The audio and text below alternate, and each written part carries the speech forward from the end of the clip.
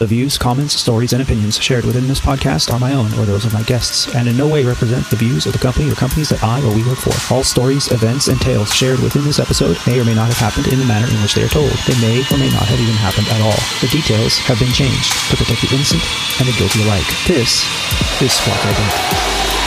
Now, hold on a second. You either need to say that again 3 more times or say it once real slow like.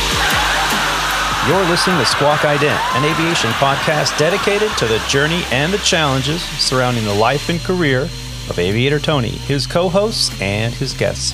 Together, we will explore the many pathways to an aviation profession, the realities of what a professional aviator can expect in today's marketplace, and we share many stories along the way.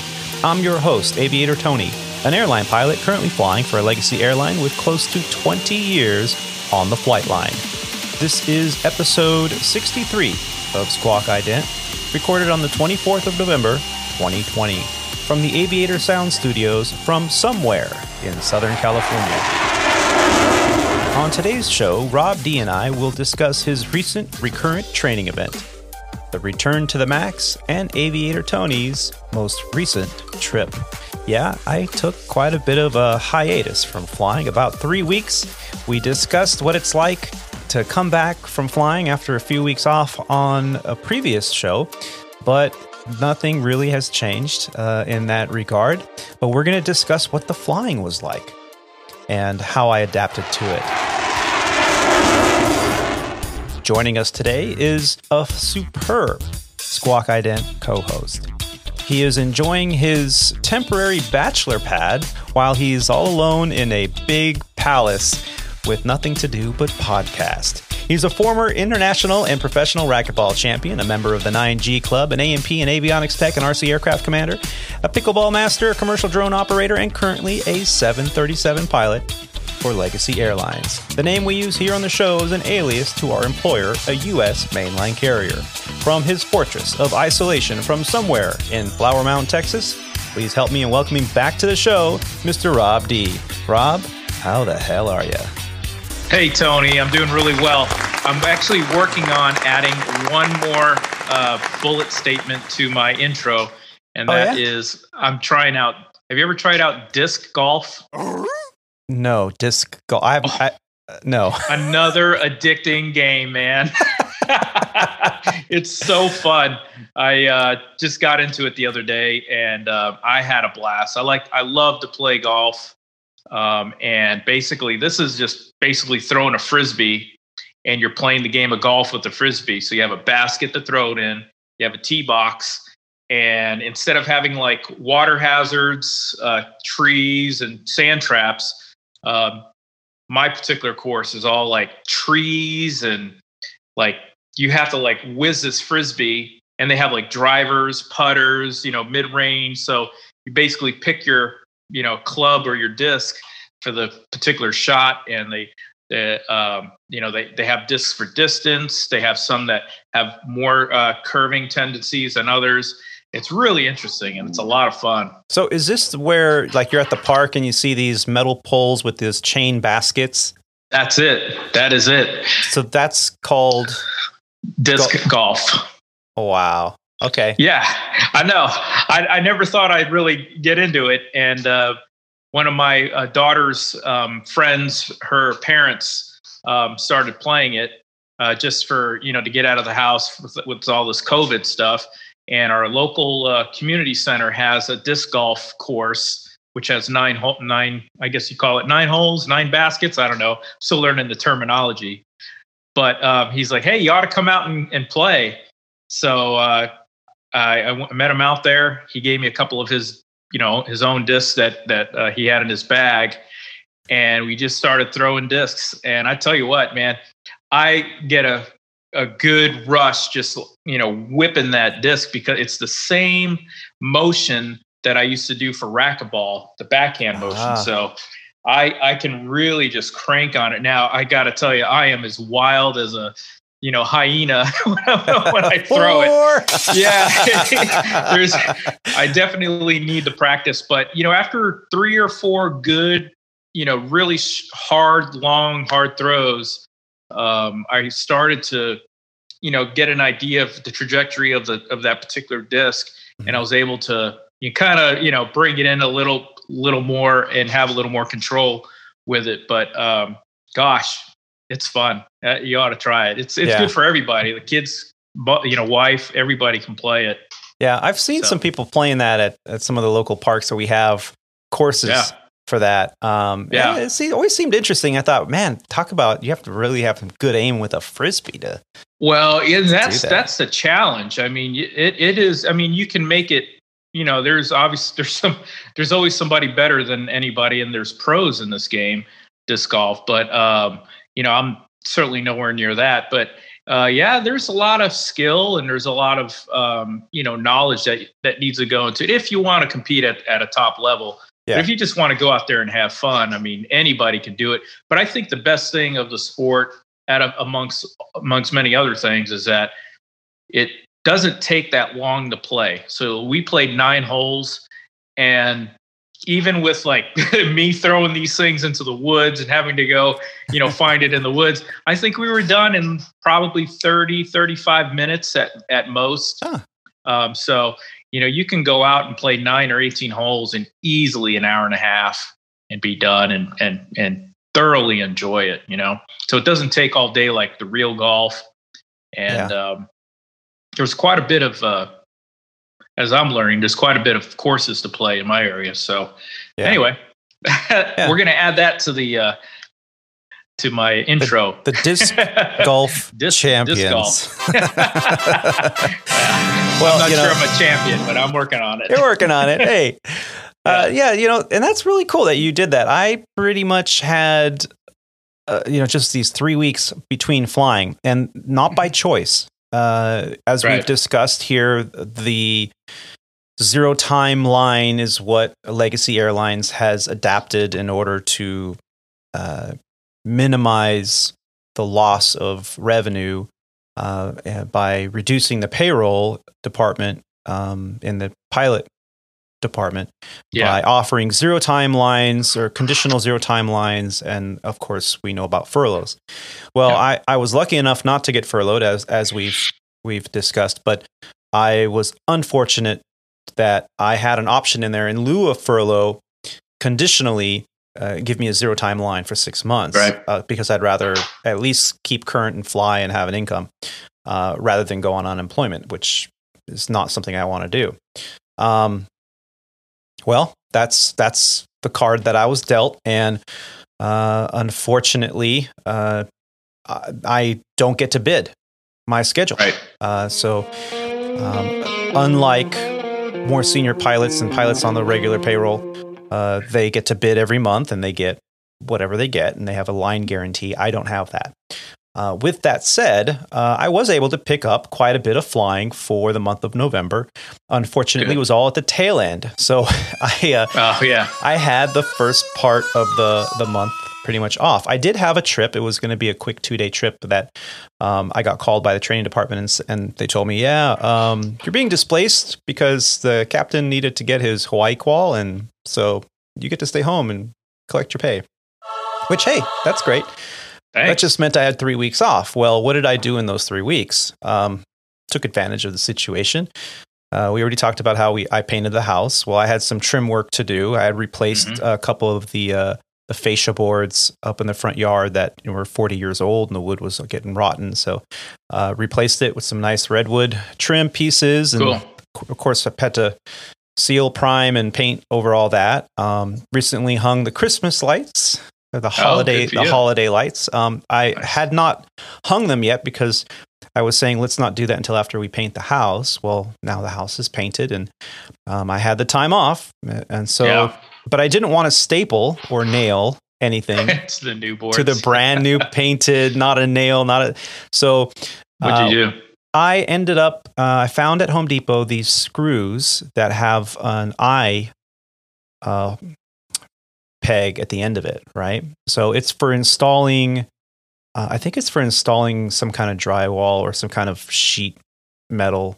But anyway, it was in the aisle with like where the stucco is in Home Depot.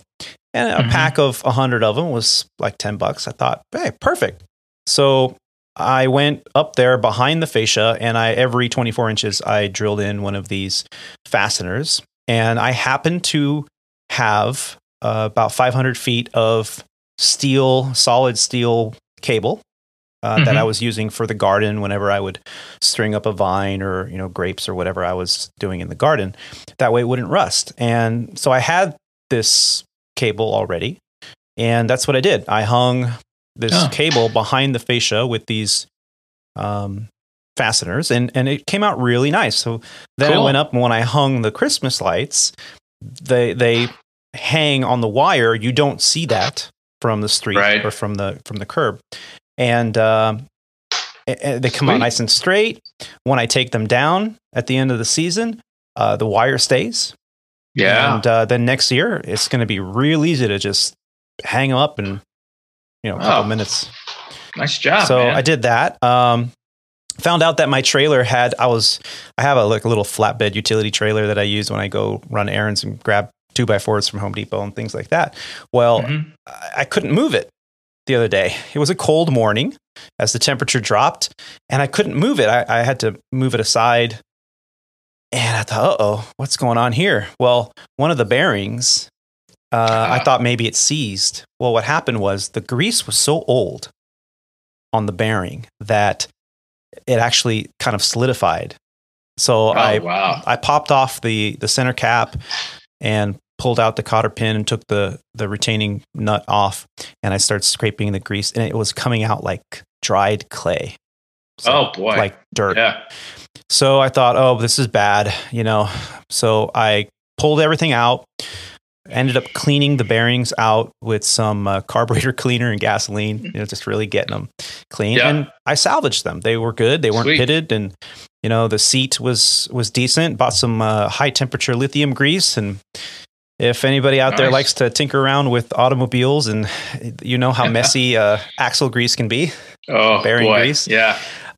So that took a day, and then we were just cleaning out the garage and doing all these little things. By the time the 3 weeks were up, we had accomplished quite a bit. And amazing. Then I had to pack for my trip that I just got back from. A little 4-day trip. And it was, again, really super weird to have to deal with this trip and how to pack for it, how to get ready, and check the weather. And it's just something that's kind of difficult to go back into it. I almost didn't want to go back to work. I was getting so much done. I felt productive. I know. And I don't know if you felt the same way I do. I feel like I'm I have so much to do. I don't have enough time, even with all the time off. You know what I mean? There's always something that needs attention. Yeah. And it's just never ending. And it's like, how did I ever, get to any, or if any of this at all, when I was actually working, a full, super crazy schedule. You come home and you have 2 or 3 days, sometimes 4 days off. And before you know it, your bags are packed and you're out the door again, and starting to cycle all over again. It's tough. Yeah, it is. And, but hey, that's, we don't have a 9 to 5, when you're an aviator, especially in a professional environment, you are at the mercy of crew scheduling and your schedule and what you bid. And if you're on reserve, you're really, how do you get anything done on reserve? Because you can get a phone call saying, we need you at the airport in 2 hours. How do you start projects? You can't just leave them, undone, grab your stuff and go. It's difficult. So these are some of the challenges that we deal with, as an aviator. It's not all, poolside margaritas on the layover. Oh, no. It's nice when you do get those, but no, it's not like that all the time. Yes. So, let's talk a little bit about what we've been up to. So now that our pre-flight is complete, let's push off the gate, start up those virtual podcast engines, and get ready for takeoff.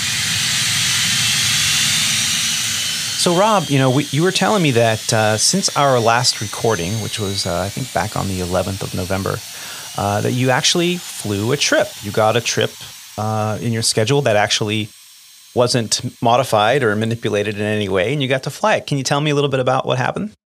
Well, actually, I probably should have disclosed that it was modified and changed, but it was for the better, believe it or not. And it didn't get modified or changed until we actually started the trip.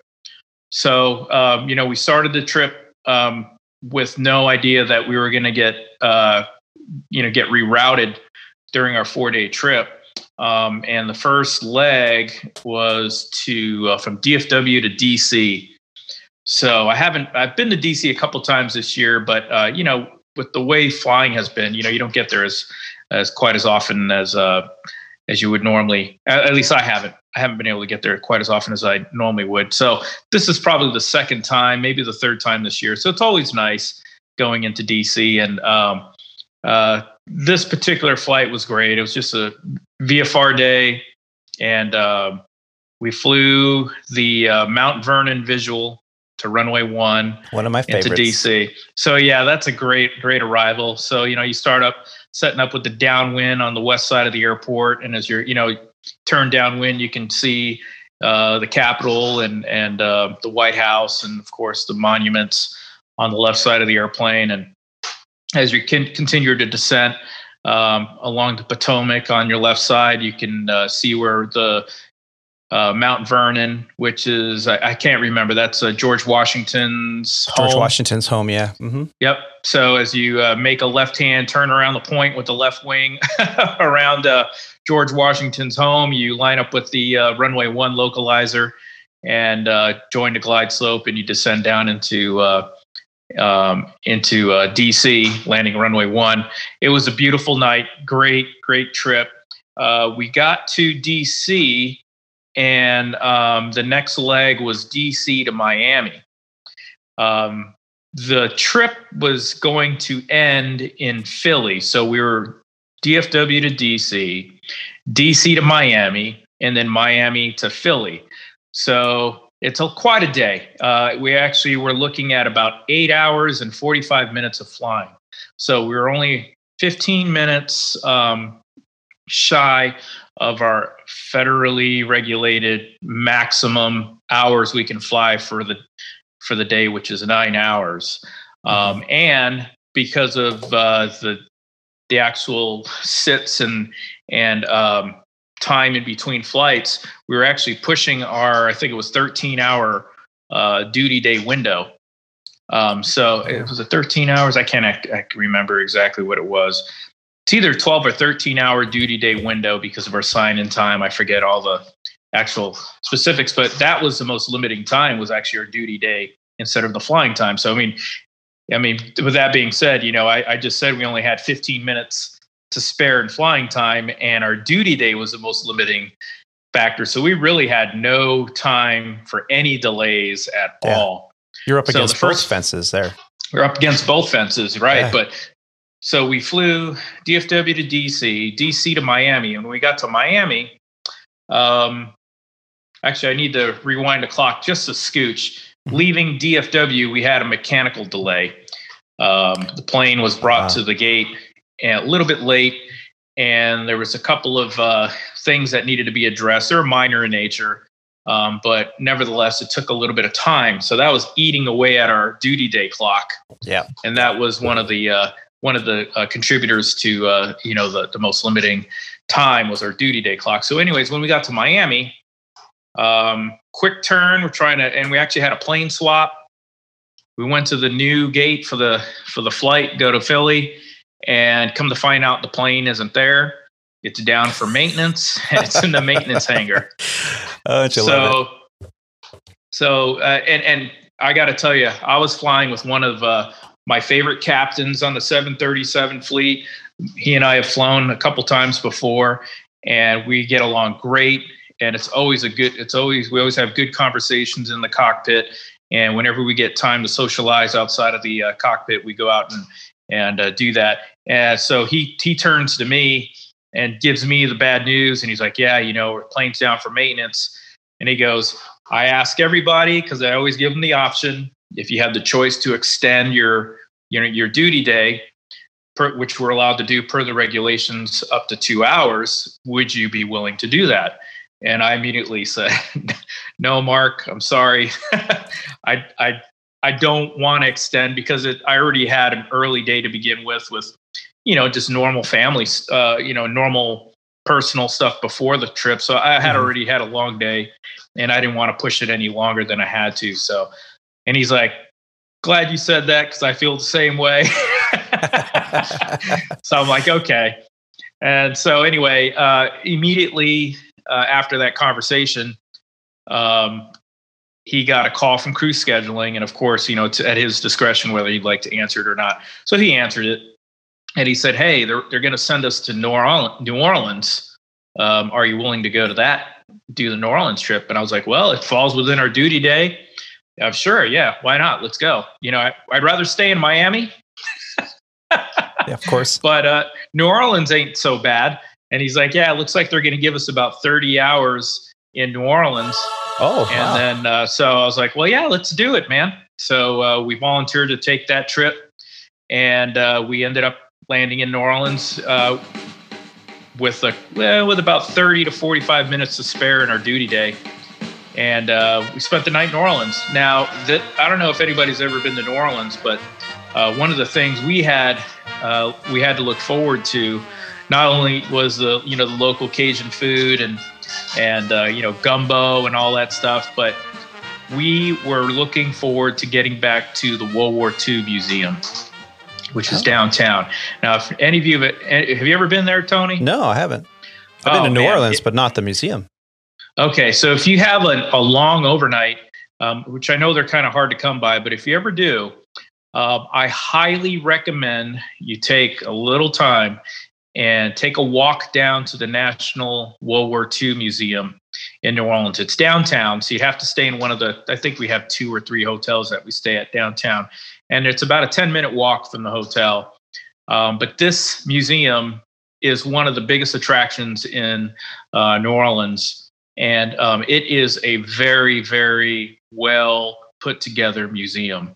The exhibits are fantastic. There's a lot of interaction going on. And since we're aviators, they have a very, very good aviation exhibit of all the World War II airplanes. And one of the highlights of the museum is a 45-minute video that is narrated by Tom Hanks. Nice. I think it's directed and narrated by Tom Hanks. And it's a 4D presentation. So I have to figure. So they have things that pop out of the screen, come out of the ceiling, kind of like the California Adventure thing where the seats shake and, water gets sprayed in your face and they puff smoke in there so you can smell the aromas of certain things. And so during this video, they kind of tell the story of what led up to the war and, all the whole war, gearing up for the wartime effort and then going through the war and then of course the ending.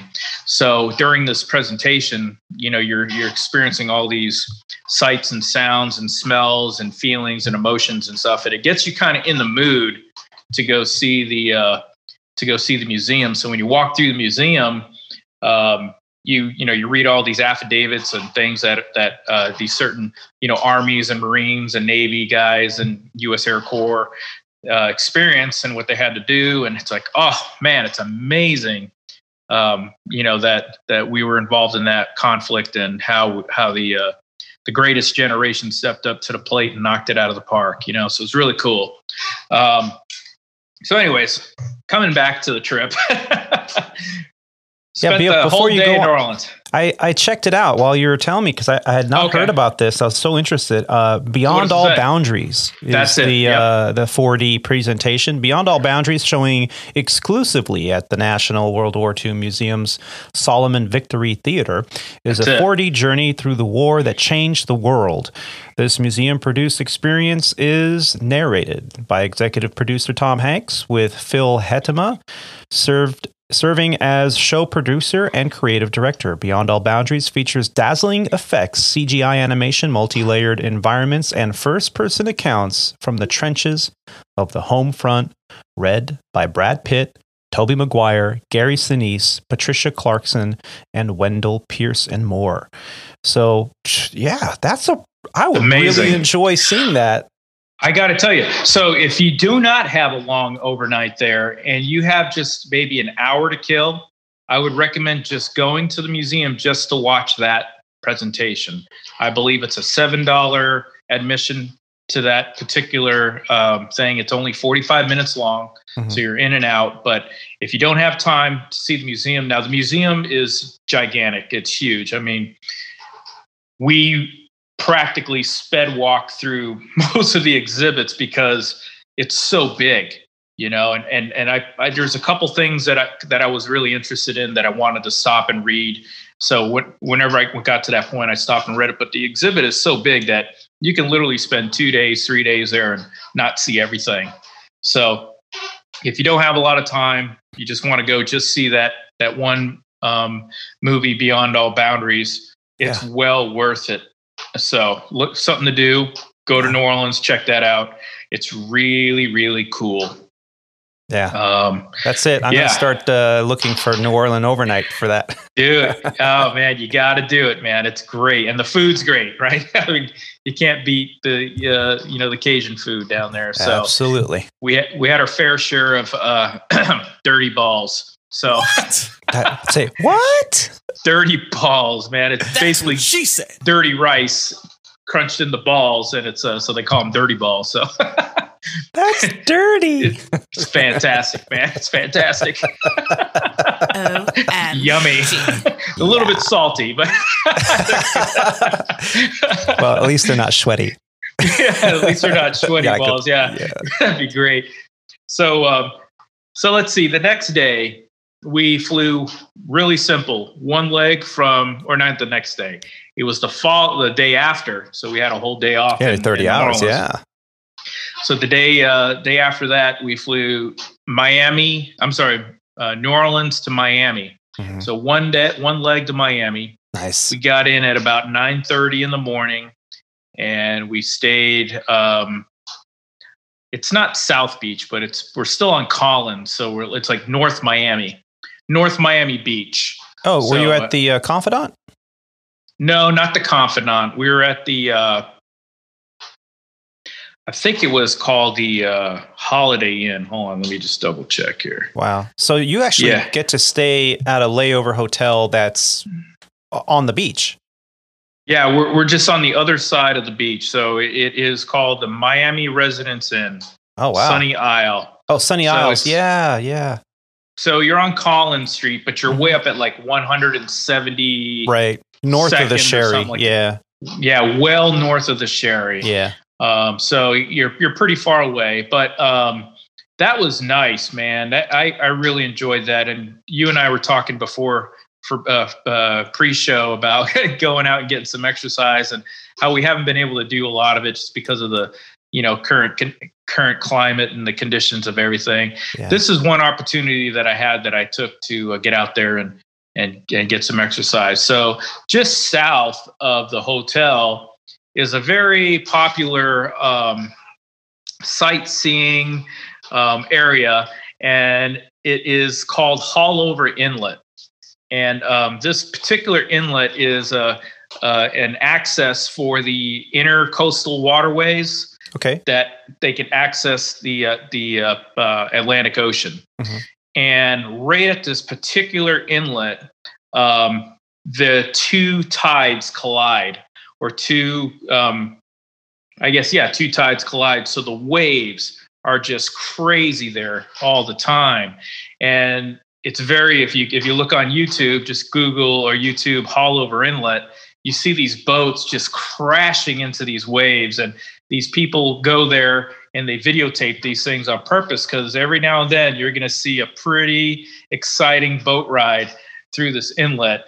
Sometimes you see people fall off, people have to get rescued. Sometimes the boat actually submarines under the bow of the boat, submarines under a wave, takes on so much water that it can't bilge it out. So the boat ends up practically sinking.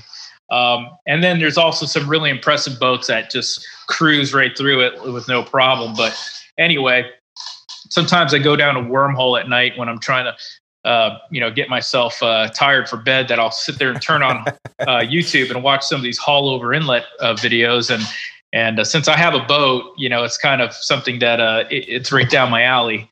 But anyway, I took the opportunity to walk down there. It's about a 3-mile walk run to the inlet. So it was perfect. So I kind of half walk, half ran down there, got a couple thousand steps, sat along the rocks there and watched the boats go in and out for about 2 hours. And then I turned around and did the whole thing again all the way back. So Wow. It was really good.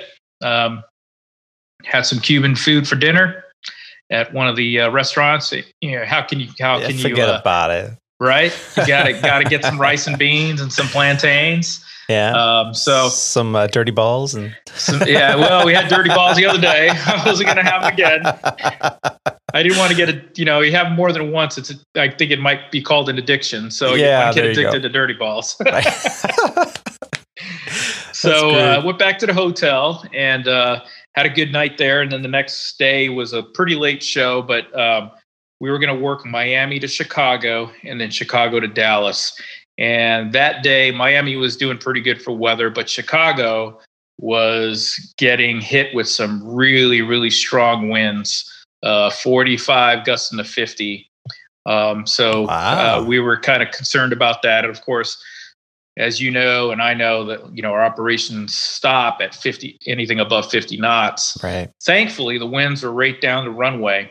And the only thing we really had to deal with was the possibility of wind shear and some icing in the clouds as we descended into Chicago. But that flight pretty much went off uneventful. And we were able to get into Chicago and head on back to Dallas without any delays or any incidents. So, did you note your ground speed on the approach? Oh, yes. They did slow us too. Normally they're like, 250 and then 180 to the 210 200 and then 210 180 and then to the outer marker. Yeah, exactly. So, well, they slowed us down though. They did slow us down over the crossing the shoreline. So right over the city, we're landing 28 Center, and they had us slowed at 180 knots way out there. Oh wow! And our ground speed was around 130 the whole time. I mean, we were just practically, hovering, slow flight. I think a Cessna can go that fast with a little tailwind. So yeah, and I know there's a lot of GA pilots going, "Oh, 130. What are you scoffing at?" It's like, no, 130 in a 737 or a bus. Oh, yeah, you're like going, "Are we moving?" You're waiting for the stick shaker to go off, and you're going to announce, "Hey, this first stall is going to be to the left today." Oh, shit. So no, that was neat. That was a pretty uneventful trip. Thank God. Let's see. I flew back to Dallas, and that was the end of the 4-day trip that week, which was quite fun. Yeah. I got to tell you, like I said, I flew with a good friend of mine. We get along great, and he made it a joy to fly with. The trip was so easy. He was so easy to work with, just like you mentioned a lot of comments, when they include you in all the decision making and everything. It's so nice to be able to just work with a crew member that's just, enjoys what he does as much as you do. And, you could tell, everybody likes flying with him, or, most people do. So I had a good time. Yeah. Talk about night and day difference.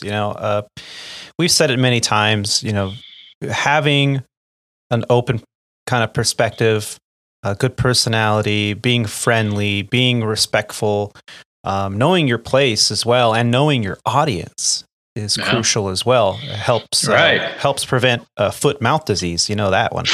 Yeah. So we were all guilty of that. Yeah. So sure. It is such a pleasure sometimes when you get to fly with someone who you've flown with before, who who you can consider more than just an acquaintance at work. It really changes the entire atmosphere of work. So yeah, congratulations that you got a chance to do that. Thanks. Yeah, it was awesome. So you did that trip and you got some adventure out of it, and you rolled right into training not a couple days after that, right? Yeah, I had, 4 days off prior to starting training. And I think I mentioned in previous podcasts, I usually start studying about a month out, just kind of reviewing some of the stuff that we need to study. And, we got a whole bunch of study materials that we have access to online and in our EFB, our electronic flight bags that they give us to prepare for our training events. So I started diving into that stuff, but usually the last 4 days or the last 3 days, I really, really go knee deep into the call outs, profiles, limitations. I mean, really, really get, try to make sure I know those verbatim. And I mean, I know it anyway. It's just refresher for now. Right. But that way, when you go into the training event, that you're not struggling with that kind of stuff, which I don't understand. People do that. They struggle with normal basic stuff that I feel you should know, like the back of your hand, should be just second nature. Yeah.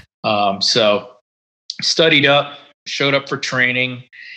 And the first day, as it's just all classroom stuff, putting out fires with a fire bottle that's filled with water, imitating it, halon, and 3 hours of systems, which, just goes by in a flash. And found out who my captain would be for the simulator event the next day. He was a 20-year right seater in the Super 80. And he just upgraded to left seat on the 737 about a year or two ago. Okay. So it's about a year's worth of flying in the left seat experience. Yeah. Yeah. Yeah. So he's from the area. He's like one of those good old boys. He's deep South guy, just, has a little ranch, very, very slow Southern drawl. And he talks really slow. Nothing comes out of his mouth very fast. Listen, kid. So it took a little bit in me to kind of like bite my tongue and sit on my hands and, kind of let him go through his motions at his speed. And, so it was good because that slowed me down and made me, work at a crew pace, because you want to work at his pace too. And, whenever you need to pick it up, you can insert yourself and say, hey, you're ready for your flaps, you're ready for your gear or whatever, kind of prompt them. But we had a really good training event, and the check airman on the third day was made. I mean, I'm sure you get it too, Tony, from your guys, but he was so appreciative. He's like, man, you guys came so well prepared. He's like, I have nothing for you. I mean, the stuff that I have are just little tiny nitpicking stuff. But I mean, he's like, man, you guys really, really did a great job. It's like, I don't have anything to debrief you on. I mean, we were done like more than a half hour early.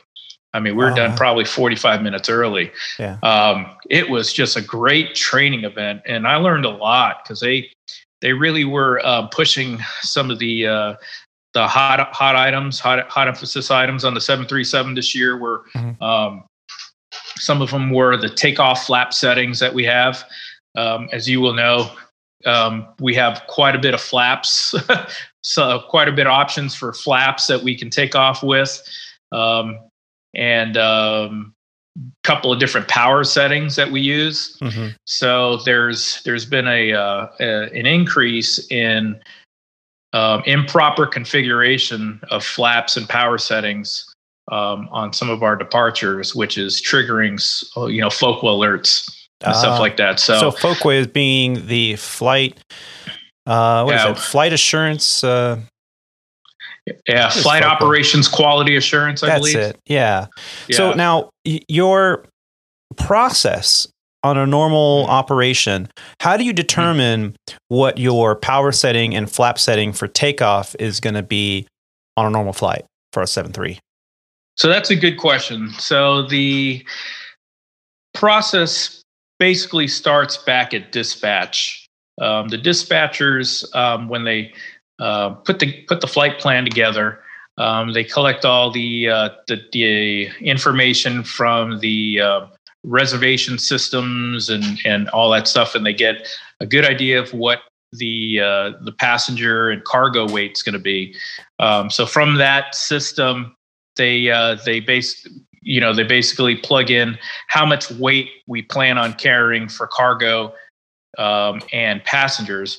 Now, what we always need to have, obviously, as you know, we always need to have enough fuel to get from point A to point B. But that's a variable number also. So, but it only varies, a couple 100 pounds on a given day. But if you have to add alternates, depending on how far the alternate is, that can vary by thousands of pounds, depending on how many thousands of pounds fuel you carry. So long story short, once they compile all those numbers, which is usually about an hour before, the flight planning system kicks out a planned takeoff weight. So this is all the numbers that they have figured we would, all the weight that we are going to carry for takeoff 1 hour before departure. So with that takeoff weight, it takes in all the ambient temperature and the winds and field pressure and everything, elevation and pressure, and basically all computerized. Instead of taking out your E6B or whiz wheel, it does it all on a computer thing, and it spits out your takeoff weight and the actual performance of your airplane as relative to the runway that you're taking off from. So with that being said, it determines what the most efficient power setting is and most efficient flap setting for the weight and the runway conditions of that particular airport for that airplane. Now, normally, let's say we're taking off out of Dallas, where the runways are, 13,000 pounds. I'm sorry, not 13,000 pounds. 13,000 That'd be a pretty light runway, I guess. 13,000 foot long runway. Uh-huh. We have plenty of runway to use, and we can use the most conservative power setting and also the most conservative flap setting. Now, with that being said, the most conservative power setting for takeoff on a 737 NG is 22,000 pounds of thrust, so it's 22K takeoff, and we even reduce that a little bit more using what we call an assumed temperature, basically tricking the motor to thinking, I guess it's higher or as if colder. Each manufacturer rates their engines. So at sea level, at standard temperature, right, this is how much thrust they would put out at max at 100%. And then they go, okay, well, how can we reduce that thrust so that we don't overstress the engines really for every takeoff? Because those airplanes are up and down all day long. So they go, okay, let's assume the outside temperature is much higher, being 39 degrees or whatever Celsius. So in that case, because of density altitude, in very simple pressure terms, altitude, it's really not that, but because it's a higher temperature, the engine would then produce less thrust. So what you're doing is you're putting in to the flight management computer, hey, let's put in an assumed temperature that's higher. In the Airbus, we call that a flex temperature. Flex temperature, right? But on the 737, you call it the assumed temperature. Temperature. So not only were you conservative in the fact that you used a lower power setting than 100%. To save the wear and tear on the jet engine, but you're also calculating an assumed temperature on top of that primary calculation to even further reduce the thrust output so that your engines are theoretically, say, producing only 88% power versus 100% power. Exactly. And all the stuff in the 737 is regulated by the engines. We call it the EEC, Electronic Engine Control. So basically, your interface is using the FMC and the thrust levers. So in the FMC, you just plug in the parameters with the temperatures and all that stuff, and the thrust setting, and then the EEC will automatically calculate what your N1 target will be for that particular takeoff. So that's basically that. We have let's see, trying to think of how many different flap settings. 1, 2, 3, four flap settings for takeoff: flaps 1, flaps 5, flaps 15, and flaps 25. Is that right? Yeah. So flaps 25 for takeoff. So we can really, we can basically dial in the efficiency of the motor and the performance of the wing for any particular condition for takeoff. So for instance, in Santa Ana or Orange County, we're having a really short runway. That's a 5,000 foot long runway. We use 27,000 pounds of thrust, which is a maximum rated thrust on the 737 NG, and flaps 25. And if the conditions allowed, we would, or if the conditions are required, we'll actually turn off the bleeds and the packs to get the most performance out of the engine. The bleeds are basically the air source off the engine. As you knew, Tony, I'm just saying this for the listeners. For sure.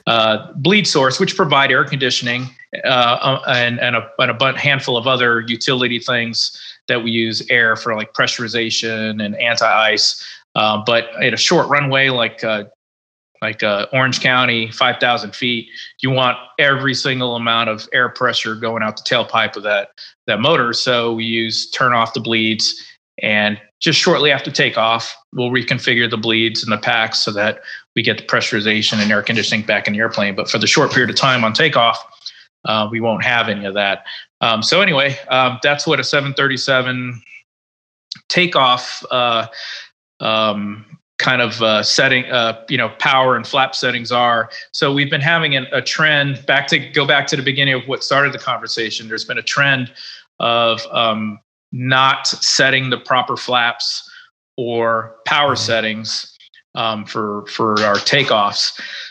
And we were trying to, always kind of speculate what could it be. Right. And they say that, a lot of it could be from, we're having a lot of new hires. We have a lot of guys who are upgrading that have never flown the airplane. So they've coming from other airplanes and coming into the 737 fleet for the very first time as a captain. And it seems like all of that stuff is happening all at the same time.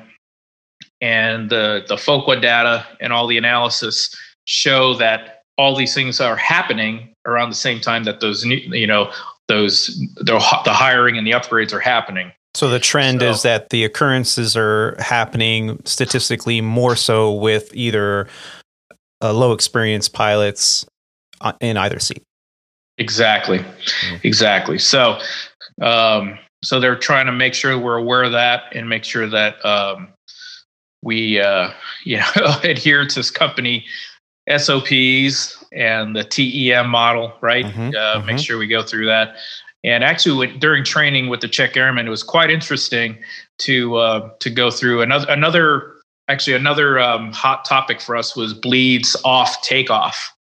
For some reason, we're taking off without the bleeds on when we're not required to, or we're not supposed to via the checklist or procedure.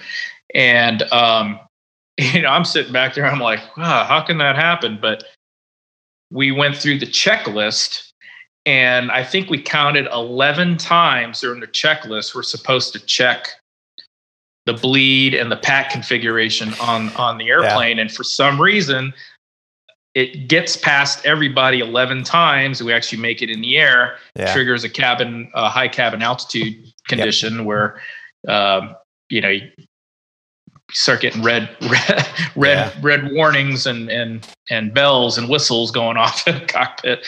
So you've mentioned quite a few very, very telling things, very interesting, that I appreciate. The bleed off for takeoff when it's not required. This can happen for many reasons. And like you said, for the 737, you check it like 11 times. And an Airbus driver or maybe somebody that's in GA is kind of like, oh, well, wow, that sounds like a lot. What's going on? Well, it's because it's a manual process. You have to physically do it, and not only do it, but you have to do it in the right order to not get these nuisance messages, right? Right. And configuration problems. So you really have to be cognizant of that. It's almost like your temperature control, right? You're always constantly going, cool the cabin down or heat the cabin up. You're constantly changing that, right? Until you get to cruise, and then the engine power stays the same. So why do you have to adjust it? But there's also something else that through our experiences, a couple decades out here on the flight line, seeing these things happen, there are those pilots out there, usually pilots in command, that take it upon themselves to go, well, the numbers say that we can take off with the bleeds on, but I don't feel comfortable with that. Let's go with the bleeds off for more performance. Okay, Captain. And then, now they're doing their, I want to say technique, but really it's a non SOP procedure. It's their technique, which is not following the SOP procedure. And then you get you're cruising up there, and after takeoff, you get distracted for your head's in a different place, and then the captain forgets to say, all right, you can go ahead, turn the bleeds on, or the FO that doesn't normally do that might forget. And that's exactly how these things can happen. It's very explainable.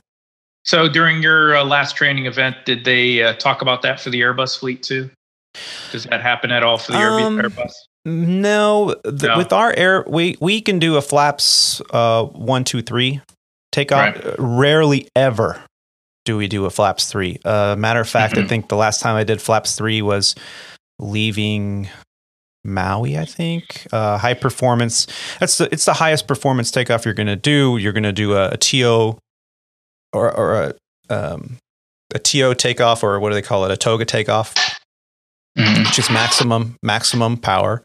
Flaps 3, because what are you doing when you put flaps to 3? Or don't you have more drag? Well, yes, but you also are making the wing more lift, longer, bigger, more surface area, so you can be airborne at a much lower speed, so that you can make that first segment climb restriction, and you can have the performance required and all that stuff. And you could lift off before the end of the runway, or your V1 calculation for your accelerated stop distance can be all. These are all, technical jargon about performance. One of the weaker things that a pilot usually has in terms of their knowledge of performance, because there's so many variables and it's very mathematical. But all these factors come into play, and we rarely do a flaps 3 takeoff on the Airbus. I think I've done it maybe a handful of times in the past couple of years. The flaps 2 takeoff, which is more common, especially I've been doing a lot of transcons, so we have a lot of fuel. And so, you're going to do a flaps 2 takeoff.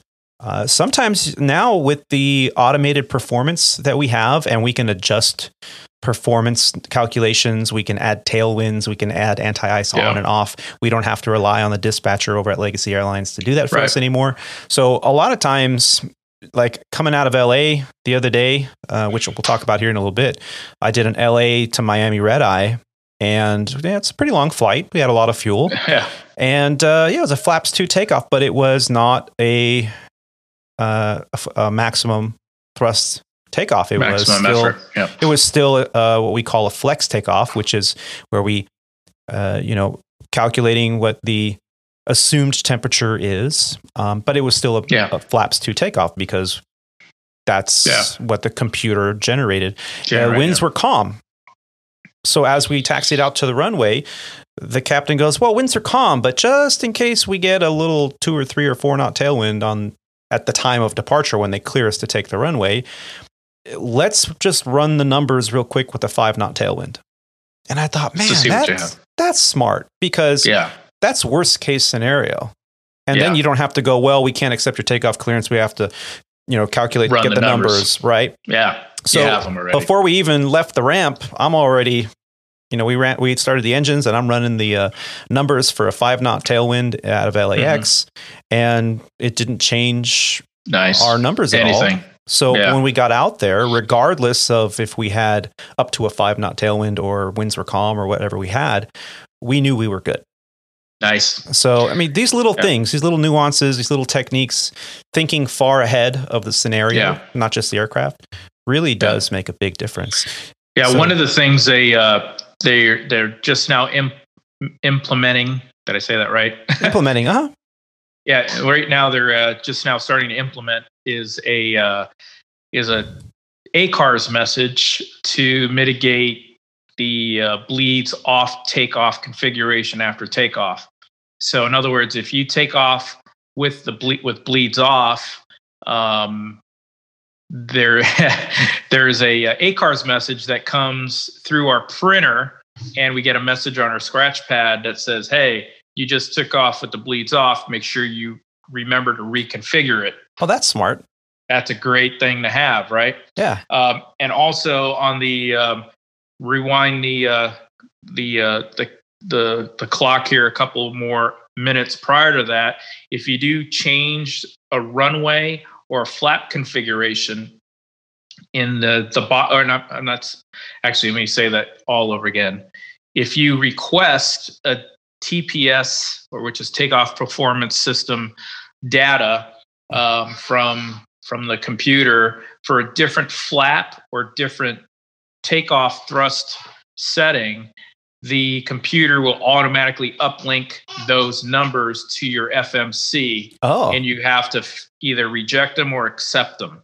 Oh, that's nice. Yeah. So like in your case where you requested the tailwind, it will automatically uplink. Not only will it come off the printer, but it'll automatically electronically uplink into the computer. And if you can accept the numbers, and it'll automatically make those your new numbers. Or you could say, well, I was just like you did. I just wanted to see what it would be for performance. So you can reject them, but you have the printout ready to go so that if you did get it, you can go ahead and just plug in the numbers without having to request the data all over again. That's a very nice feature. Yeah, we don't have that. We have you can change the runway assignment, and then it'll say, well, hey, based on the runway change, do you want us to use the preloaded numbers? And you can do that, verify that. Right. But yeah, we don't ever do that. We always verify off the printout, because sometimes you don't even have the numbers for a tailwind, or you don't have the new runway that they're gonna use. Yeah. Yep. So and it's great. Cool. I'm glad you had a positive training experience. It's always a wonderful thing to hear from your Czech airmen, especially after your final event, that, hey, thanks for coming prepared. I mean, talk about. I was going to say, I didn't mean to interrupt you there, but I got to pat myself on the back here, but I have to find it before I start talking about it. I got an email yesterday from the company. Let me just back up here. Sorry, I didn't have this ready to talk about, but let's see. It's got to be right around here. I actually got an attaboy from the Czech Airmen. Right? I know. I was like, are you crazy? I never get these things. You better print that out and frame it, buddy. I know. I'm trying to find it. Where'd it go? Wait, that's Saturday. It would have been, yesterday was what, Monday? Mm-hmm. Let's see. Oh, come on. Well, you were in training day before yesterday, right? Sunday. Yeah, so I did, but I got it yesterday. Oh, here it is. Nonstop. Thanks 100. So the message said, so I won't say any names because I don't want to disclose that, but he sent you a nonstop thanks. The message was, recently I had the pleasure of working with Rob during his recurrent training. Rob came to training extremely well prepared. He also proved his abilities as a great FO and future captain. His performance on the R-18 was one of the best I've ever seen. Kudos to Rob for his efforts and professionalism. A great asset to Legacy Airlines, and absolute pleasure to work with. Wow. Sweet. That was good. Only one Czech question. Airmen. How much did that cost you? Right? Well, after I practically slammed the airplane simulator onto the runway during one of the landing, it was quite a bit. I had this one simulator landing this weekend, which was just horrific. I mean, the plane just fell out of the sky from like 30 feet, it seemed like. But it was 50, 30, bam. Yeah, it was the visuals on the sim to me are just horrible. And they know that. They know that, yeah. Oh, man, like it doesn't look realistic. I mean, it does in a lot of scenarios, but these like the runway lights look like they're out of focus the whole time. Like you're sitting on the runway And even if you're low visibility, 300, whatever, and you can see the runway light on the side, it looks like it's like I take off my glasses. I mean, I'm looking at you now. I can't see it. It's really foggy. I mean, so anyway, when I was making the landing, I just had no perception. I was just going by the 50, 40, 30. Yeah. And I was like, okay, this is what I normally do about now. But as we all know, the simulator handling just kind of doesn't feel exactly the same. Yeah, it's not. And we just went. And everybody had to get their back checked after that. But we're all okay. My favorite PA that I've ever heard in my lifetime, I was a very green pilot back at the regional days, and I had a landing. It was a carrier landing. It wasn't like, a hard landing, but it was a carrier landing, Yeah. One of my better carrier landings, even though I was never in the military. And you could hear the flight attendant in the back going, well, ladies and gentlemen, after that landing, please be sure to check your overhead bins and be very cautious when opening them because your items have definitely shifted. I was like, oh, that's funny. God, Captain's like, open the door. I'm like, no, don't open the door. He's like, nope, you got to hone up to that one. Open the door and I want you to stand there. I was like, oh, shit. Stick around. We'll be right back after the break where we'll follow up with the 737 MAX and a little bit more about Aviator Tony's most recent trip.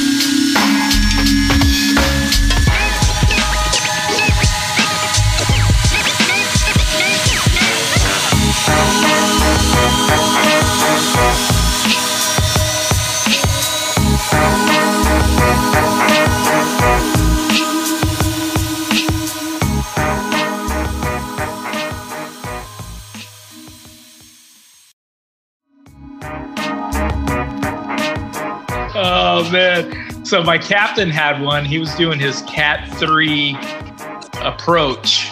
And on the 737, the captain always does the Cat 3. I'm pretty sure it's same wide. Yeah. But the weird thing for a 737 at Legacy Cat 3 approach, you have to turn off the autopilot at 1,000 feet. So the captain hand flies the approach all the way down to the runway in the Cat 3 conditions, which makes no sense to me because I could fly an ILS at only 1,800 RVR and I could fly it all the way down to 50 feet. Yeah. Yep. So, but he has to fly it hand flown, down to 50 feet and virtually zero visibility. And land the airplane. So he's looking through a HUD, and that's one of the reasons why he has to hand fly it.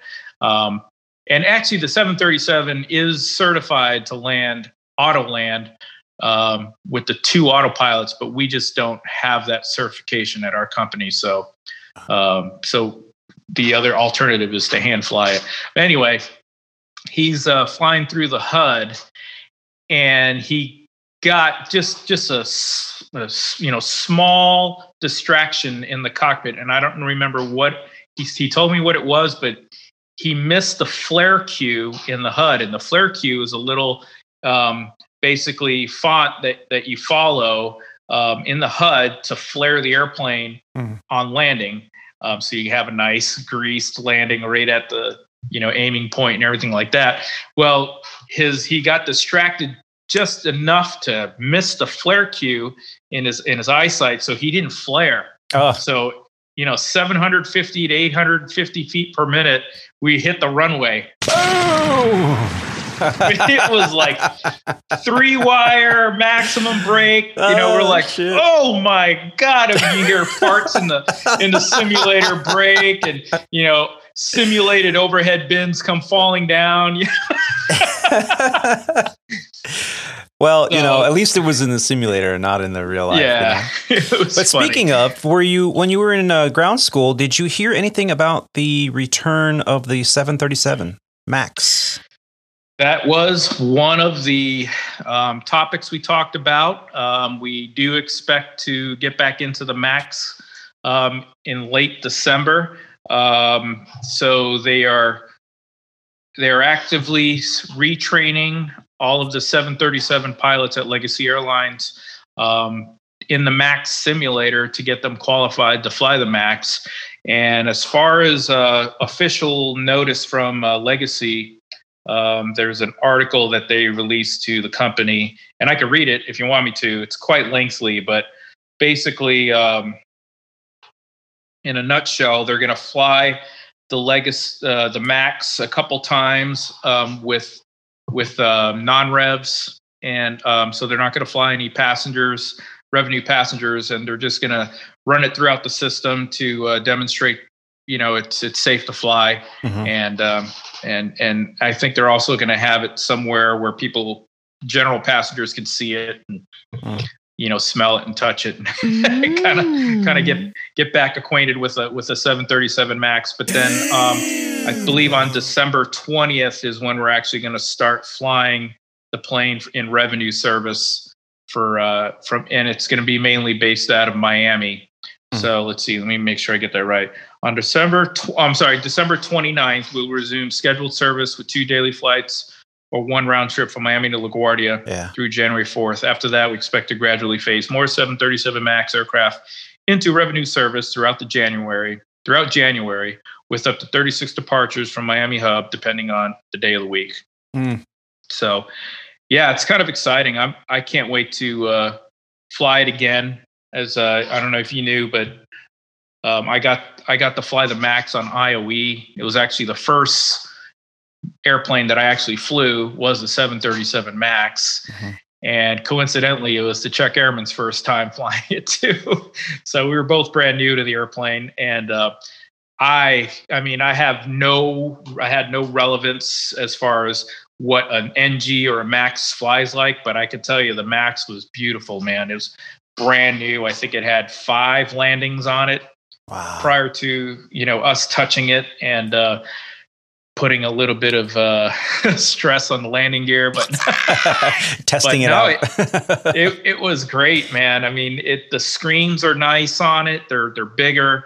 The plane is a little quieter, and of course, you guys have that in the Airbus, the LEAP engines, the Neo, on the Neo. So those are nicer. They're quieter for us, and they take a little longer to start. And that's kind of the biggest, complaint that we get.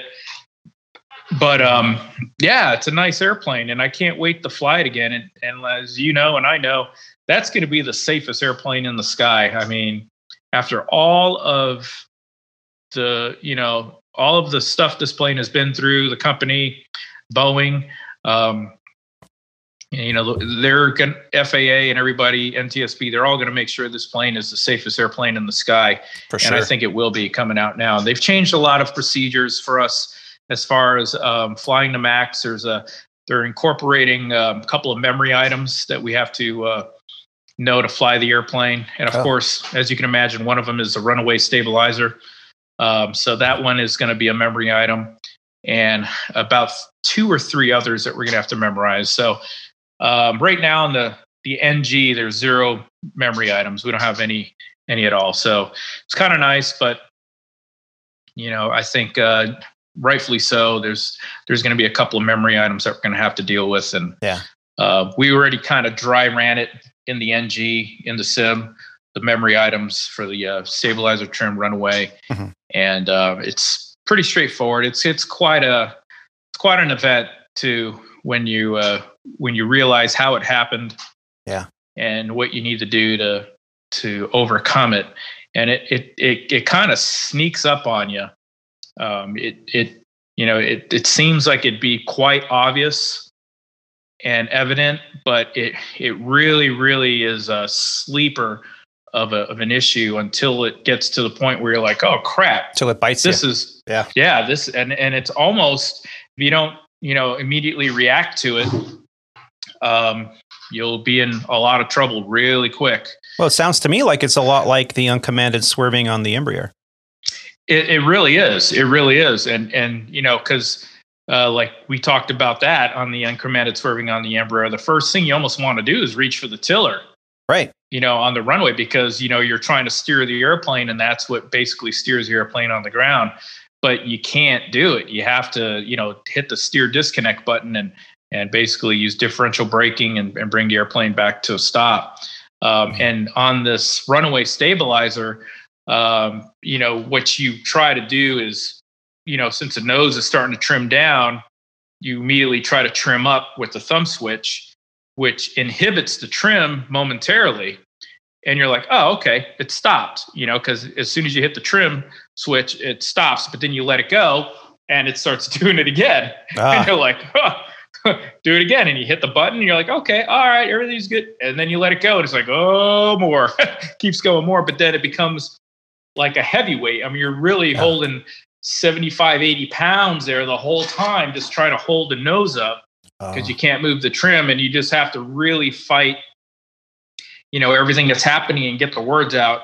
Runaway stabilizer checklist, right away, because if you don't start that checklist, you're going to be holding that 80 pounds until we get to the point where you have to cut it out and start retrimming it. Yep. So it becomes a handful. So anyway, it's good training. It's good to know that, we know exactly what to do now, and we can get out of the situation in a relatively short amount of time with very little effort if we catch it early enough. So your training for the 737 MAX is now officially complete?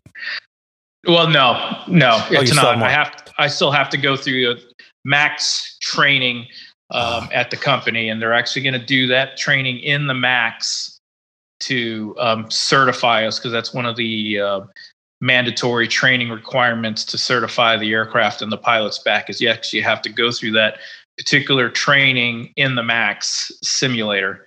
So they're going to run everybody through the MAX sim in DFW, and for the Miami pilots, they're using a simulator out of I guess it's CAE in Miami.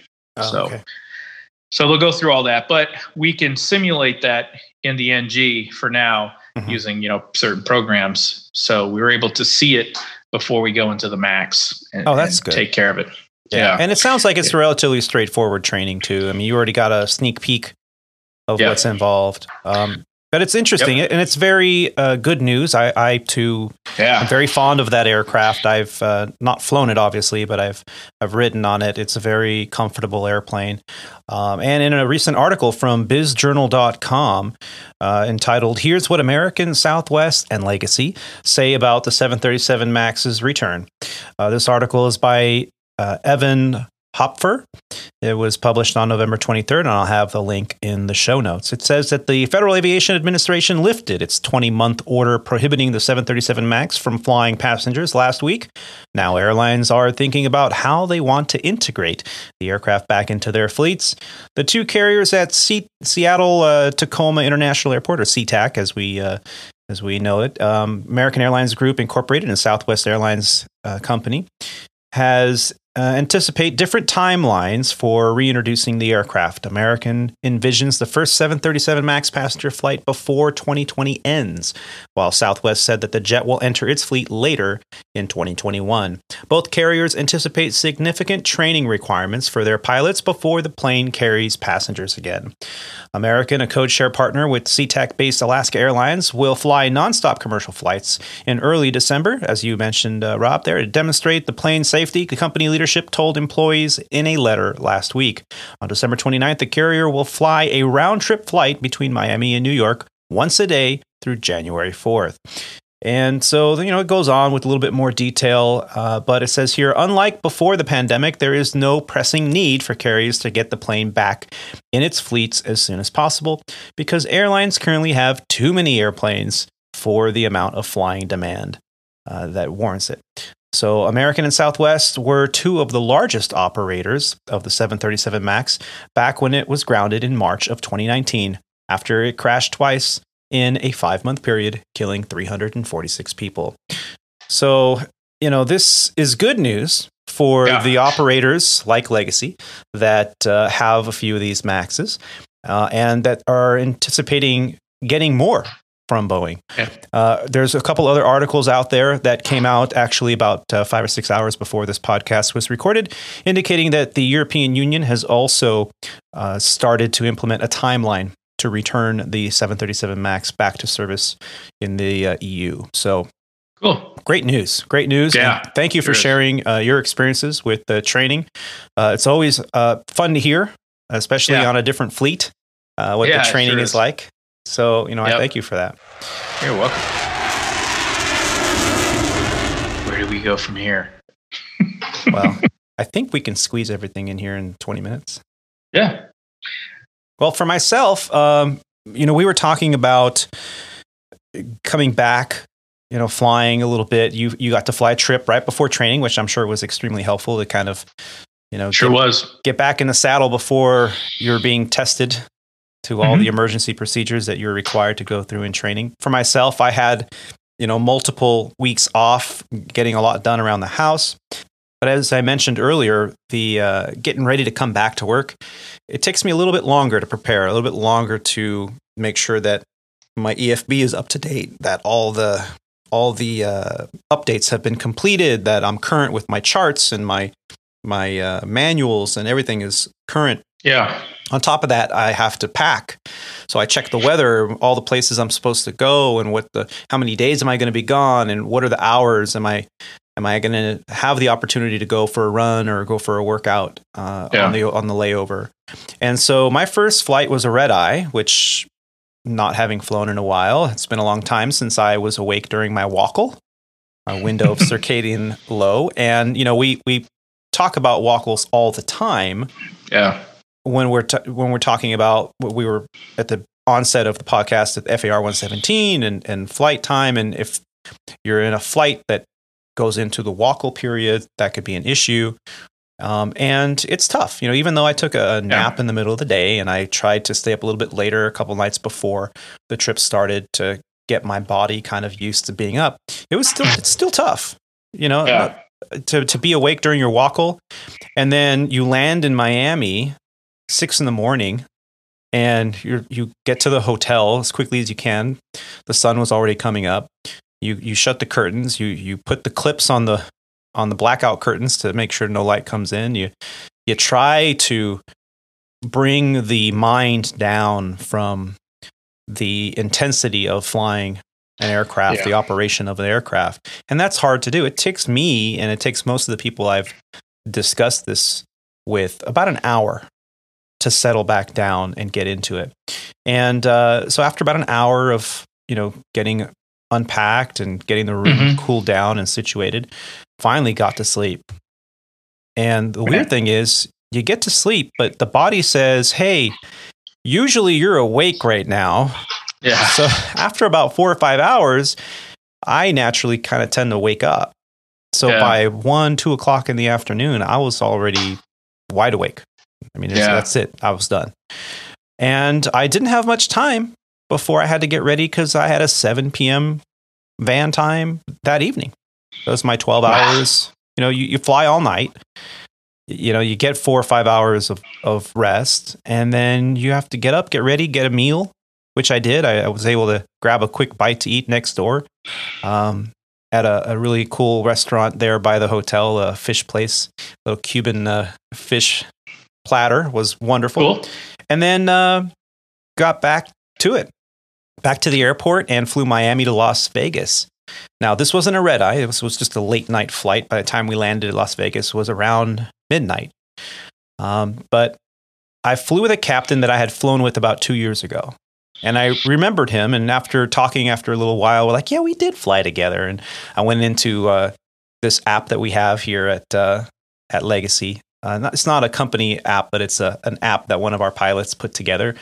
And I know we've flown together. So I went and did a little quick background search. And it's like, yep, we flew together on December 18th of 2018. Isn't that neat? Wow, really? You got? I'm like, yep, we did a trip and we actually did a Miami layover together. So there you go. I was like, that's cool. So next time I'm going to look people up. And then when I go, yeah, we flew together. It was a Miami layover. It was on the 13th of December back in 2018. You were wearing a uniform, if I remember. Oh, boy. Uniform, yeah. Like, wow, how do you remember all that? I'm good. I'm just good. So I'm flying with this captain. It's a really great guy. We got along really well. And coming into Las Vegas is kind of tricky. And the reason is there's some terrain around the airport, especially at night. There are a lot of illusions that happen, right? You got high terrain, you got dark surrounding, you got a very bright city, and you got an airport nestled right in the middle of it. So even if you're following all the instrument flight rules and all the approach plates and you're hitting every altitude perfectly, as if you're visual, as we were, you look down, you're like, man, I look high, but the Pappy says I'm correct. Yeah. And we even noted that. He's like, man, you look high, but you're right on glide path, and the Pappy looks perfect. I always get that at going into Vegas. Yeah. There's a handful of airports that are like that for me. And Vegas is the most notorious one for me, where you look at that runway and you're like, man, do I look high? But everything is indicating we're right where we should be. Yep. And if you are cleared the visual and you're on your course on the transition from your initial fix to your initial approach fix, and they say clear the visual, it's highly recommended that you stay on path, because a lot of people tend to cut the corner and dive, and there's a hill right there, and there have been airlines out there that have had some terrain alerts, some ground proximity warning, terrain, pull up. Not something you want to hear at nighttime going into a mountainous airport like that. Oh no. So everything was good, but again, we had to talk about the single engine procedure, and in the event that we have to do a single engine missed approach procedure in Las Vegas, what are we going to do? Do we do the company pages, or do we do the standard? In our case at Legacy Airlines, at least on the Airbus, we just execute the ILS missed approach procedure as published. Nothing special, but you have to brief that. Coming in, it was and my captain said to me, hey, I did the first landing into Miami. It was pretty good. Don't make this one a greaser, because if you do, then the bar is set really high, and then, how are we going to follow that, right? So I was like, oh yeah, it's just been a normal landing, but I haven't flown in 3 weeks. So, hey, your guess is as good as mine. And, even a blind squirrel gets a nut once in a while. I came in. Hey, right. I was like, oh, he's like, I told you not to make it a greaser. I was like, hey, you should have said that wasn't my greaser. You should see my greasers. And that was a rough landing. Matter of fact, I did kind of comment on that once we were at the gate. I was like, yeah, man, that was a pretty good landing, but I've done better. Yeah. So, and then we get into Vegas, and we stay at a very nice place off the strip there. And, but again, you get in at midnight. I was tired. I'm not used to these schedules. What is this schedule? So, again, settle down, get cleaned up, right to bed. And we were talking about recording a podcast the next morning, but schedules kind of were what they were. And I'm kind of glad that we delayed it to today, because I slept in. I was tired. Yeah, good. And it was a good thing that I got that rest, because in the middle of it, as we mentioned earlier, I'm on this, what they call a zero time line. So every time I get up in the morning, the first thing I do is I check, has anybody posted a trip that they don't want to fly that I could potentially request that I pick up from them? Because that's the only way I'm going to pick up flying and get paid. Yeah. And there was a trip. Really? But it wasn't posted on the company forums. It was posted on a Facebook forum that I follow. That it's a closed forum for pilots in Los Angeles on the Airbus that have been zero time lined. And I said, yeah, if you don't mind, I'll take that trip from you. I think it was during New Year's Eve trip. So this pilot wanted to get rid of it. So he went to go, okay, sure, no problem. You're the first one to request it. So here we go. 5 minutes later, he goes, hey, it denied your pickup of this trip. It's like, it did. And this is the code I got. And he sent me a screenshot. And it said, DL not complete. Unable to process transaction. Oh, man. So what is DL? Okay, so every quarter at Legacy Airlines, we have some distance learning that needs to be completed. And they give you 90 days or 100? Yeah, 90 days. Quarter. Yeah, a whole quarter. So you have, and normally I see this while I'm on a trip, I'm on a layover, right. If I'm on the beach, relaxing, I might bring my iPad and headphones and just keep pressing next, until I get it done. Right. But yeah. I haven't had those opportunities, and Right. I've been off for weeks, if not multiple weeks on end. And I don't want to do it at home. When I'm at home, I'm busy. So I didn't get it done within the first 30 days, which I normally do. And it's due on the 15th of December. So I was like, oh crap. I'm like, dude, can you just give me an hour and I'm on a layover in Miami, I'll just get it done. So here I am on the layover in Miami. And if anyone follows my Instagram account, there's a little video I posted. Oh God, I got to sit through this all in one sitting, And so I'm doing it. And then of course the longest presentation was like the California sexual harassment video that was very professionally produced, but extremely cheesy. And you had to answer questions and everything. Yeah. So I'm like trying to just like knock it out and get it done. It was I did learn a couple things, so I'm very grateful for that. But that's good. So I got it done and I sent him a message. I'm like, hey, I just got my distance learning done. I got the email verifying that I completed my distance learning. Can you try trading this trip again? He's like, yeah, sure, no problem. So I got the same message, bro. I'm like, well, maybe I can call the base planner and see if, I'm not missing something. And so I call, and of course it's, to reach the base planner, please call back Monday through Friday from 9 a.m. Central Time to 5 p.m. So I'm like, oh, okay, this is not going to work. And I tell him, you know what? I'm just kind of thinking maybe it takes time from the completion record to go from one system to the other system. That's the scheduling system. So can you just try it in the morning? I mean, I'll do the trip, and I know I'm legal for it. So, cause I have nothing else the whole month. Yeah. Right. So he's like, yeah, no problem. We got all month to deal with it. Oh, that's good. I'll try it again. Well, I was like, thank you. I really appreciate that. So I ended up, it was time to get ready, got ready for my next trip. And it was Las Vegas to DFW. Aircraft swap into an Airbus 319 with a high elevation certification. Oh. And because we have a higher landing minimums on particular 319s. And then I got to fly to Guadalajara. So that's it. So I got on board and did a little review of my drift down tables and a little review of my diversion guide. And we have this critical terrain chart that we have to follow. And so all set to go, did a little bit of studying, and before takeoff, we were good to go. By the time I landed in Guadalajara, I got a ding on my phone. Your schedule has been modified. So yes, it went through. Thankfully, now I got at least a 4-day trip. Sweet. And then by the end of the day, I was able to pick up one more, which happens to be a Christmas Eve, Christmas Day trip. So yeah. The only flying I've really focused on in these past 2 months with the zero time is I'm flying during Thanksgiving and through Christmas and through the New Year's. And hey, I'm not complaining. At least I'm flying. I'm flying too. Yeah, that's the only trips that people were willing out to there. Give up. Yeah, I know. So I know it's crazy, man. And prior to COVID and everything, you look at the open time list, and there'd be, you could have any trip you want. There'd be, 4 or 5 a day, ranging from day trips to 4-day trips. And now the whole month is empty. There's not even not one trip out there. Yeah. I don't know how people are doing it.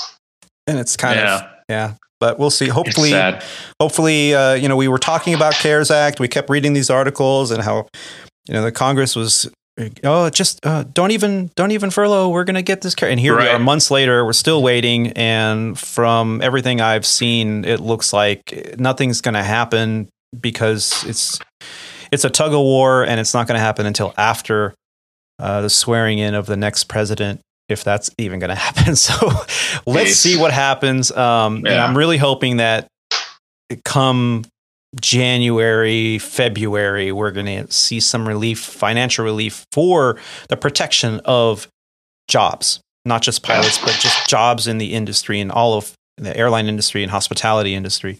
So it was an interesting experience to kind of be able to pick up. It's very stressful. It just adds to another level of stress that we're dealing with. Yeah. The drift down escape routes. Maybe one day we'll kind of have a whole podcast on that. But that's a good idea. Interesting training that we're constantly, kind of like when you're in GA, you're constantly looking out the window, going, "Okay, if I have an engine out right now, where am I going to land? Where are you going to go? Yep. What's the closest airport?" It's kind of like that, but it's because that you have mountainous terrain with moras that are up to, up there. I think they're like 12,000 and some are 17, some 18. Yeah.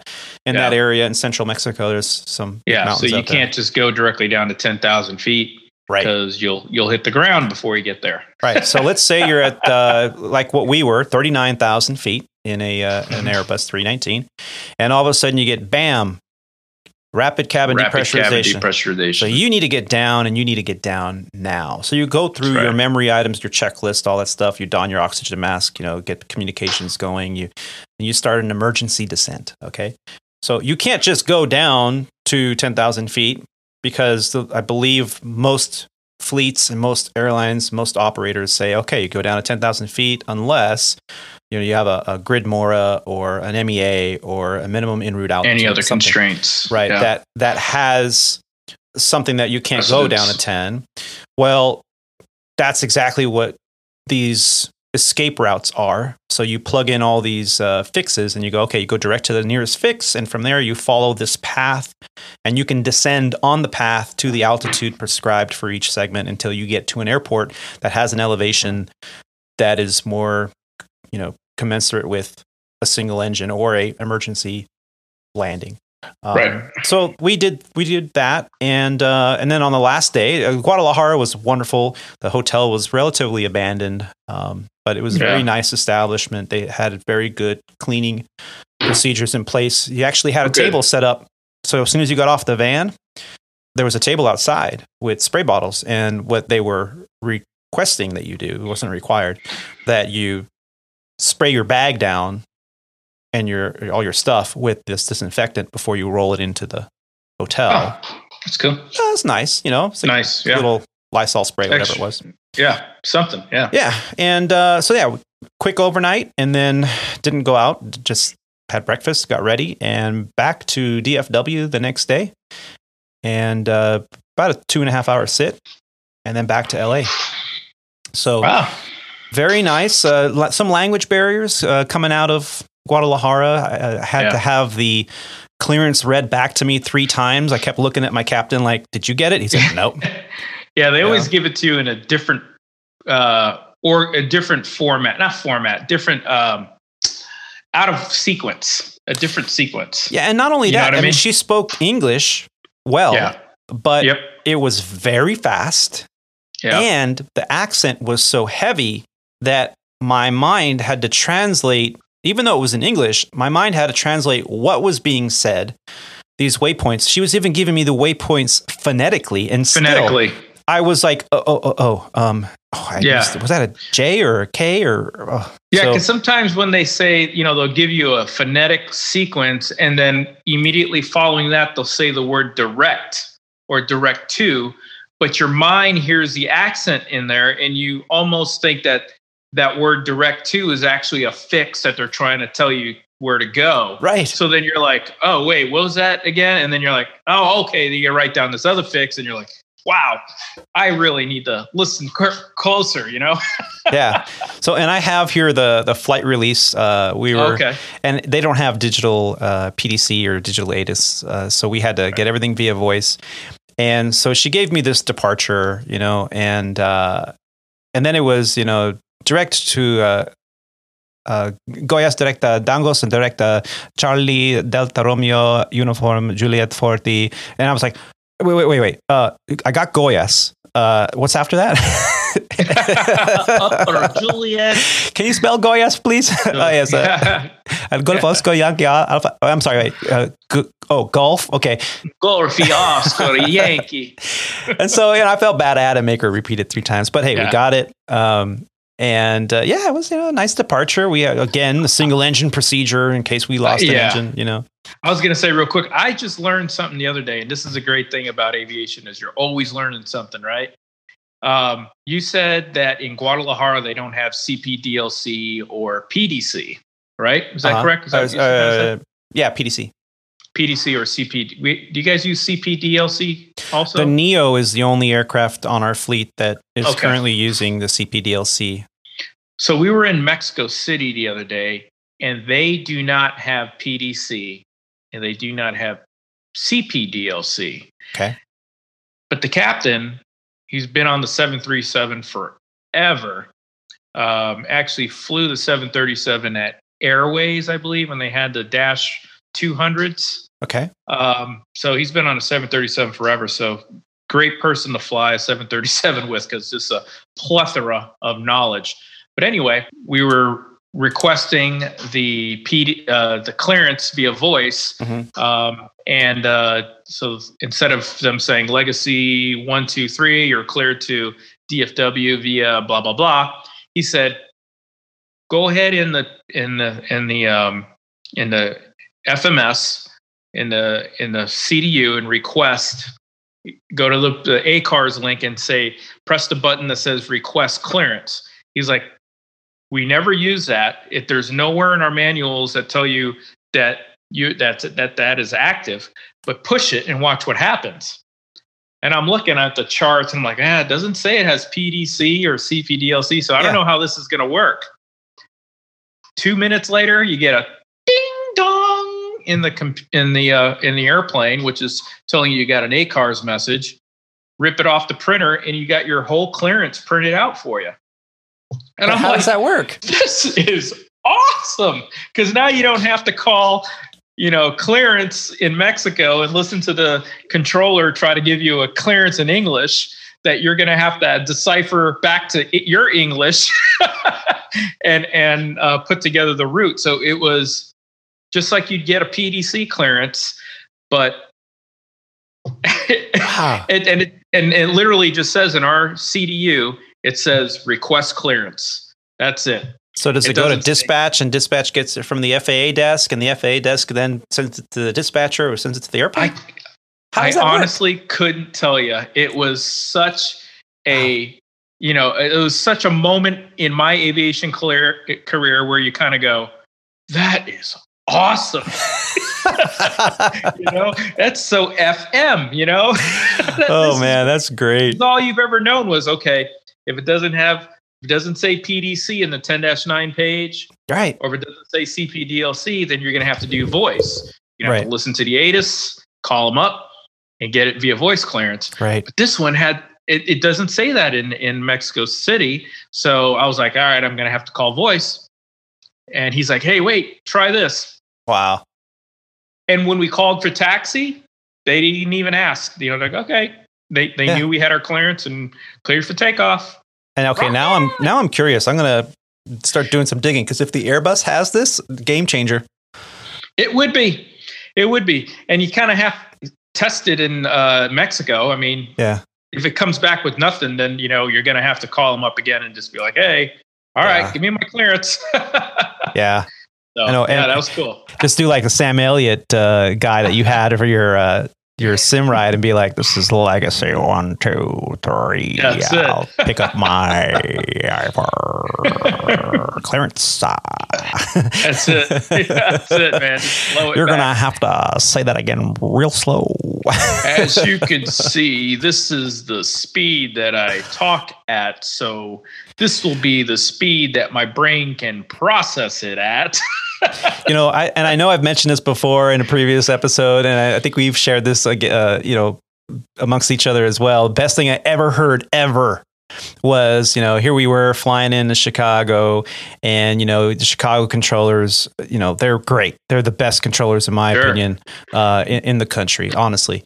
And, they'll tell you, they're supposed to only give you 3 amendments to a clearance, or 3 clearances at a time in one transmission, right? So they should tell you, like, whatever, Sandpiper 1, 2, 3, descend, maintain 5,000, turn left heading 180, intercept the localizer, whatever. So 3 things. Well, here we are, and it's a busy day. It's VFR, so they've got everybody stacked like on top of each other. You got to hold your speed to the knot, and they're like, I told you to 180. How come you slowed to 170? It's like, okay, so everyone's like doing their thing and everybody's like reading back, blah, blah, blah, blah, blah. And all of a sudden you hear the controllers say, they wwere talking to an American Airlines Mad Dog. And they're like, American, whatever it was, descend, maintain 5,000, turn left heading 180, intercept the localizer, clear hold 180 to this and hold, then clear the visual, and like 5 things. And there's like a break in the transmission, which doesn't happen at O'Hare. Yeah. There's silence. And so like after like a second or two of silence, you hear, now, hold on a second. You either need to say that again 3 more times or say it once real slow like. Everybody was laughing. The controller's like, I'm sorry, American. And then they gave them one thing at a time. Descend, maintain 5,000. Descend, maintain 5,000. Turn left heading 180. Turn left heading 180. And it gave them the whole thing. And then at the end of it, he goes, now you see, isn't that much better? I love it, man. That's great, shit. man. I'm like, those American guys are awesome. Oh, man. Well, it looks like it's that time.